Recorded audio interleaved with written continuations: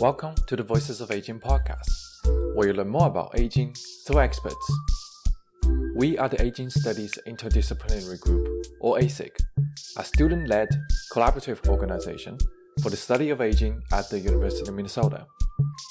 Every episode, we feature guests working in different aging-related areas, and they share their experiences and wisdom. We release 2 episodes every month, and you can find us on Apple Podcasts, Spotify, or wherever you get your podcasts. Tune in to learn more about aging every time you hit play.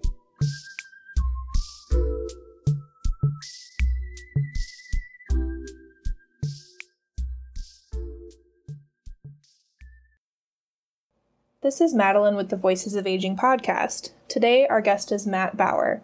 Matt is a genetic counselor at the University of Minnesota. Thank you so much for joining me today, Matt. Oh, thanks. Thanks for inviting me. Let's start just by having you introduce yourself. Tell us a little bit about your background and how you got into the field of genetic counseling. Okay, so I am a genetic counselor at University of Minnesota Health. And genetic counseling isn't always something that people are immediately familiar with. So I like to sort of explain it's sort of at the intersection of where the science of genetics impacts patient care, humans, and families. So I work with people who have inherited neurologic diseases, and I'm often the person who is meeting with them up front to try to figure out whether or not the condition in their family looks genetic, and also meeting with patients on the back end after testing to help them to appreciate what their results mean for them in terms of making a diagnosis. But often with genetic diseases, I'm also working to help them understand how those diagnoses impact their family members, whether that be their children, their siblings, or other family members with genetic conditions. A diagnosis for one person often impacts many people in the family. I originally got into this. I knew I loved genetics. I studied biology and thought about careers like medical school, teaching, but was really looking for something really focused on genetics and really had that direct, meaningful impact in interaction with patients and families. And so like many people, I sort of fortuitously ran into this. And through a job I was working at when I moved back to the Twin Cities, I ended up working with genetic counselors and realized it was a really great fit right at the intersection of the science of genetics and patient care and how this information impacts patients. Thank you so much for going through your background and interest with us. And you did cover some scenarios that would cause someone to see a genetic counselor. So I think that's helpful for our audience. I would imagine that given the popularity of at-home genetic testing kits within the past maybe 5 to 10 years, your work has been affected. Could you speak a little bit about that? Yeah, I mean, there's certainly been an explosion when you look at the things like Ancestry, 23andMe, all these direct-to-consumer genetic tests, and that's kind of the term we use. People have been able to access increasing amounts of genetic information without having to go through a formal healthcare provider setting. For a long time, a lot of this was sort of considered quote unquote recreational. So it was things like you could get your earwax type or your, do you have the gene for curly hair or not? And also ancestry, where in the world your biological ancestors were from, and also information about who specifically you might be related to. So making connections to family members. So for a long time, I mean, it really was focused on this more quote unquote recreational aspects, but a few laboratories have made forays into health information.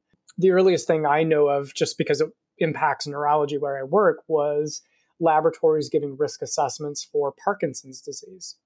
And there's been some fits and starts about, with the FDA, with oversight, compliance, about those types of labs being able to provide this to patients. And it has moved forward and patients can get some amount of health information from testing.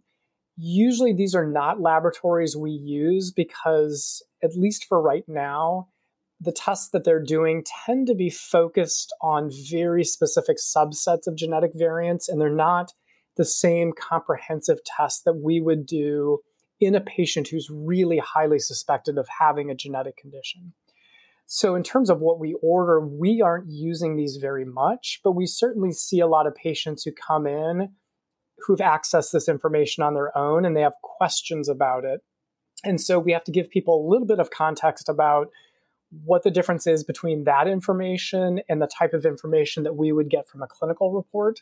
And, just help them to understand whether that testing really answers the question that they're seeking to ask or whether there's some additional testing we can do. I think it's also, to me, it's made us do a little bit of soul searching in the profession, because I think we've always sort of operated with this notion that we're the gatekeepers of genetic information. And so if somebody wanted to get information about their genetics, they had to go through someone like us who is sort of an expert gatekeeper to get that information. And I know for some of my colleagues, the idea that patients can sort of go around that and get this information, there's obviously dangers that they might misunderstand it.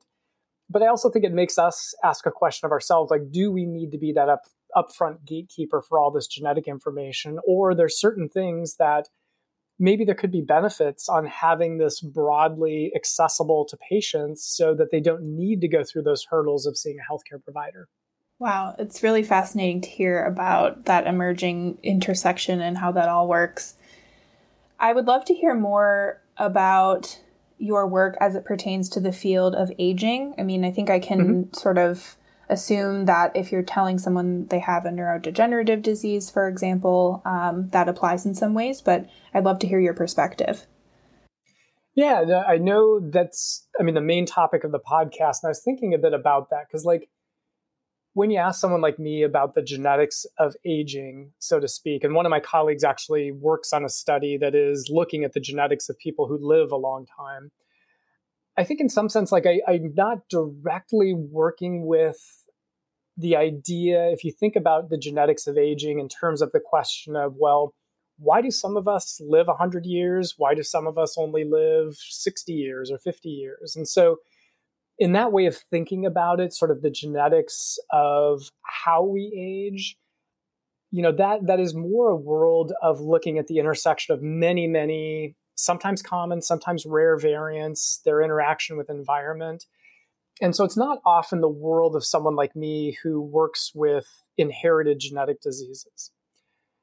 If you sort of step away from that one step closer to kind of what I'm doing, and you think about the fact, as many of us age, we still say it's abnormal, but it's not at all unexpected that a certain proportion of us are going to get something like Alzheimer's disease or Parkinson's disease.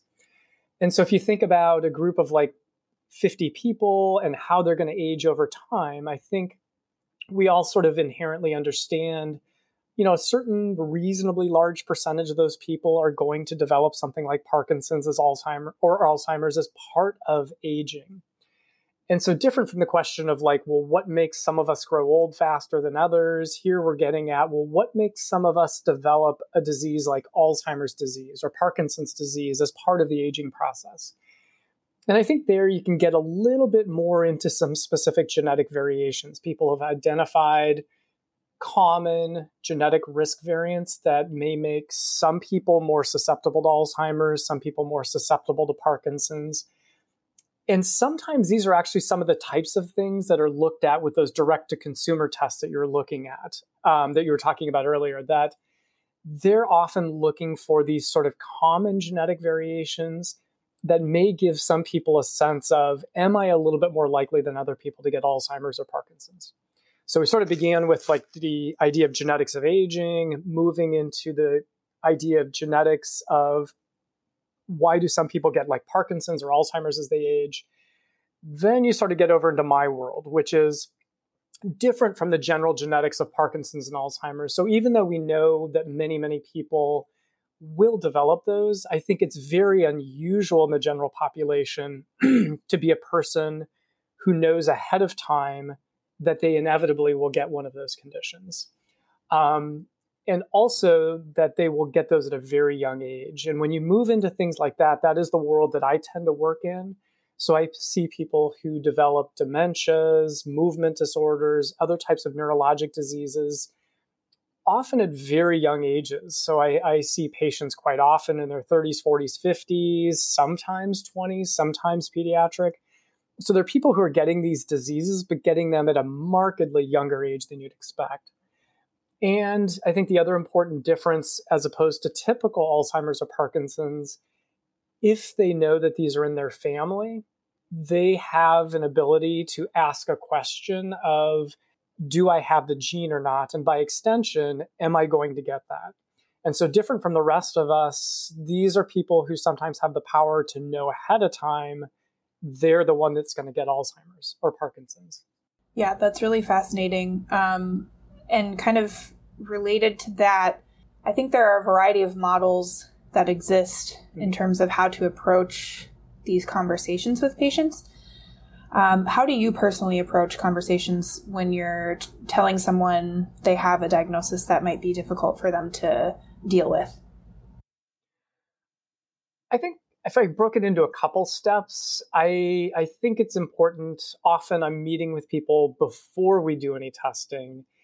And I think that is it's really critical to get a sense of where they're at. So for somebody who's got some neurologic symptoms, are they aware that they've got these symptoms? There are times where we see patients who clearly are manifesting cognitive or movement changes to us, but they themselves don't perceive that, or maybe their family members have noticed. So I think it's important to get a sense of what their own awareness is of their symptoms. And that tells me, if we make one of these diagnoses, is it going to be a surprise or a shock? Or are they coming into this fully prepared and expecting to hear that they've got this disease? I think it's also important, especially for genetic things, to get a sense of what the story of the genetic condition is in the family. So when I think about things like Huntington's disease, we know that it's a very clearly dominant. If a parent's got it, each of their kids is a 50-50 risk. So that doesn't change from person to person, family to family. But what sometimes does change is, how does the family talk about it? Do they share information? Is it something that's hidden in the family, a shameful secret, or something that's talked about openly? So I think, again, getting that sense up front before we're doing testing of what that patient's sort of perception of their situation is, what their expectation is of what they're going to hear, and kind of what the story of that condition is in their family is really, really important. And then once we're doing testing, I like to get a sense from them of, how is best for you to get results. And oftentimes with some of these, we will try to schedule something to go over the results in person. Other times, maybe not in person, but I want to get a sense of, what is the best way to go over this information with you? If I've got a difficult or positive diagnosis, so a genetic test that says we've found a genetic condition that isn't going to be fixable or curable, I think it's really critical to try to say it briefly and clearly up front as part of the conversation. So rather than sort of hiding behind a bunch of medical words and talking forever and ever, I usually like to begin with a pretty succinct, clear statement that we've found something genetic that explains their symptoms, and maybe another sentence or two about what we expect, and then just let them kind of process that or sit with that for a minute and see if they've got questions. And then from there, I kind of let them take the lead. Some people are information people and they're going to follow up with a bunch of questions. Sometimes people take it and they just need to sit with it and absorb it for a while, or maybe absorb it for a week and come up with questions. So I think kind of following their lead after that. Continuing with how you approach these conversations, as well as considering thinking about aging, when you tell someone they have a serious condition, for example, like Huntington's or Parkinson's, how much of that conversation focuses on quality of life through the aging process or through the end of that disease course? Are you providing advice or resources? How does that look? Yeah, I think especially for neurologic diseases where we really don't have an immediate expectation that we're going to have a cure or a treatment. There's certainly things on the horizon with gene therapies, but for the immediate future, if somebody says, what can I do to fix it? there isn't a cure or treatment. And really the best people can do is to figure out, how do I live the best life I can? How do I keep doing the things I love to do? How do I maintain that quality of life?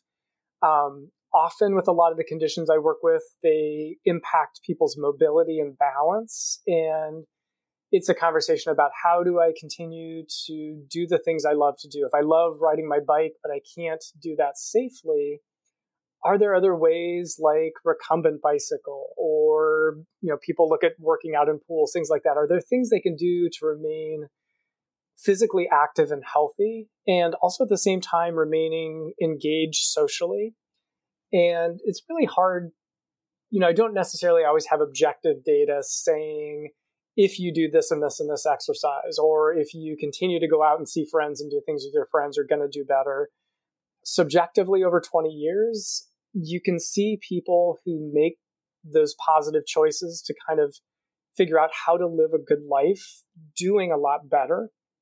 So I think very much we try to encourage people to see like, this is going to progress. There isn't anything we can do to fundamentally fix the symptoms. And really the main thing you've got in your control is, what can you do to keep yourself healthy and keep doing the things you love to do? And I appreciate on my end, it's easier for me to say that than it is for them to do that, because often they're losing abilities that are just so key to who they are. Absolutely. And I would imagine it's also very patient specific. So there isn't going to be a one size fits all answer. Yeah. I also am curious to learn about the ethical considerations you have when talking about a new diagnosis with a patient. For example, what if a patient doesn't want to know the diagnostic information or doesn't want to share it with their family? Yeah, so kind of a couple questions there. I think one would hope you'd address the first of those up front before you do the testing. And so with genetic testing, there's a really big emphasis on informed consent.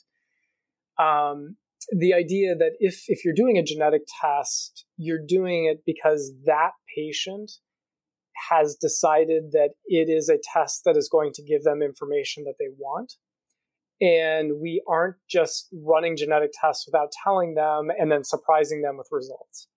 And that's not to say that sometimes, even though they consent to testing, they aren't surprised by what we find. But I think we really try to address that issue of whether or not they actually want this information before we embark on genetic testing. Because it's tricky. I mean, you can't put the genie back in the bottle, so to speak. If we find something genetic and it's information that the patient and the family didn't want, it's a little too late at the point where you've got that information. So I think we are very, very sensitive to what patients want up front and use that to guide whether or not we pursue genetic testing or not.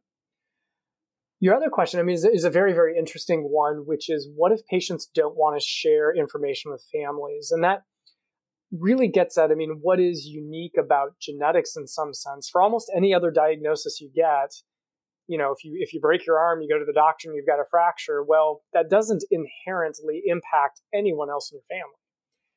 With genetic diagnoses, if I make a diagnosis of, say, Huntington's disease, it inherently directly impacts your children, your siblings, your parents.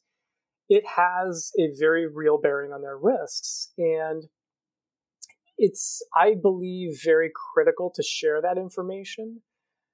Sometimes there are people who don't want to share that. Again, as much as I can ahead of time, I try to think about some of these things with patients so that they aren't a surprise. So if we're looking for dominant neurologic diseases, as part of my upfront pre-test conversation, I'm bringing up the fact we may find something that means your siblings or your children are at risk. And if this isn't information that they want or don't want to share, sometimes we back up and say, well, is this a test you want to be doing? There are some genetic conditions out there, and the easiest examples are things like hereditary cancer risks, where if you find it in one person in the family, it has direct bearing on risks for other people in the family and interventions they can take to reduce their risk.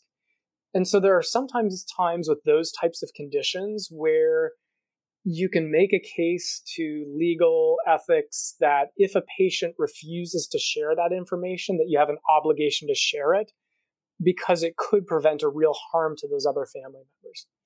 It gets trickier with neurology where I work because for the vast majority of things we're talking about, there's no medical intervention that will prevent it or allow people to avoid it. And so it's harder to sort of override that patient preference.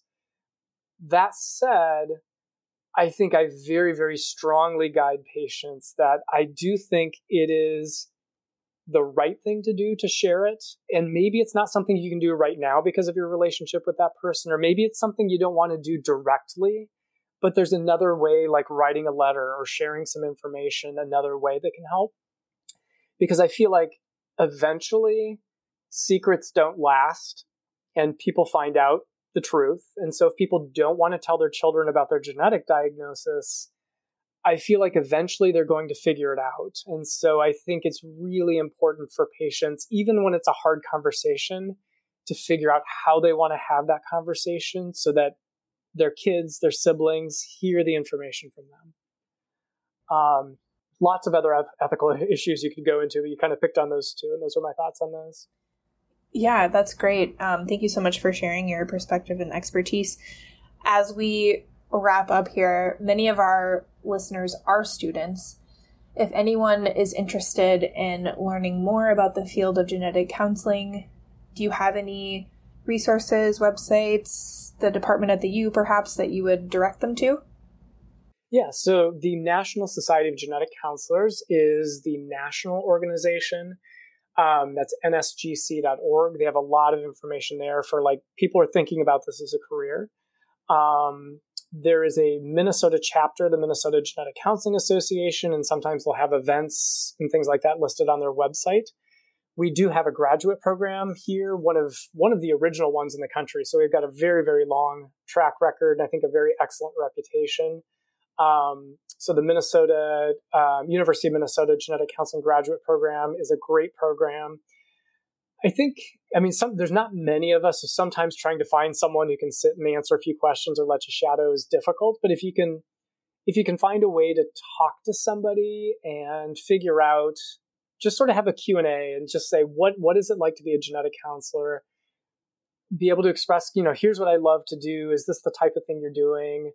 I think those conversations can be valuable, but it's really a great field for people who really, really love the science of genetics, but also are really deeply tied to the conversations, sometimes difficult, that we have, giving patients this information, helping them cope with it, helping them find resources, helping them communicate it to their families. So people who really like those two aspects, I think it's a really great profession. Thank you so much, Matt. I've really enjoyed our conversation. All right. Well, thank you so much for inviting me.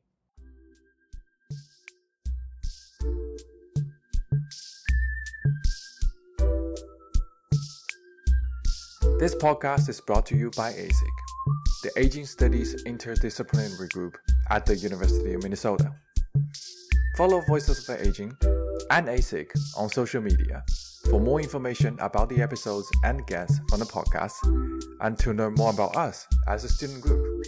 See you next time.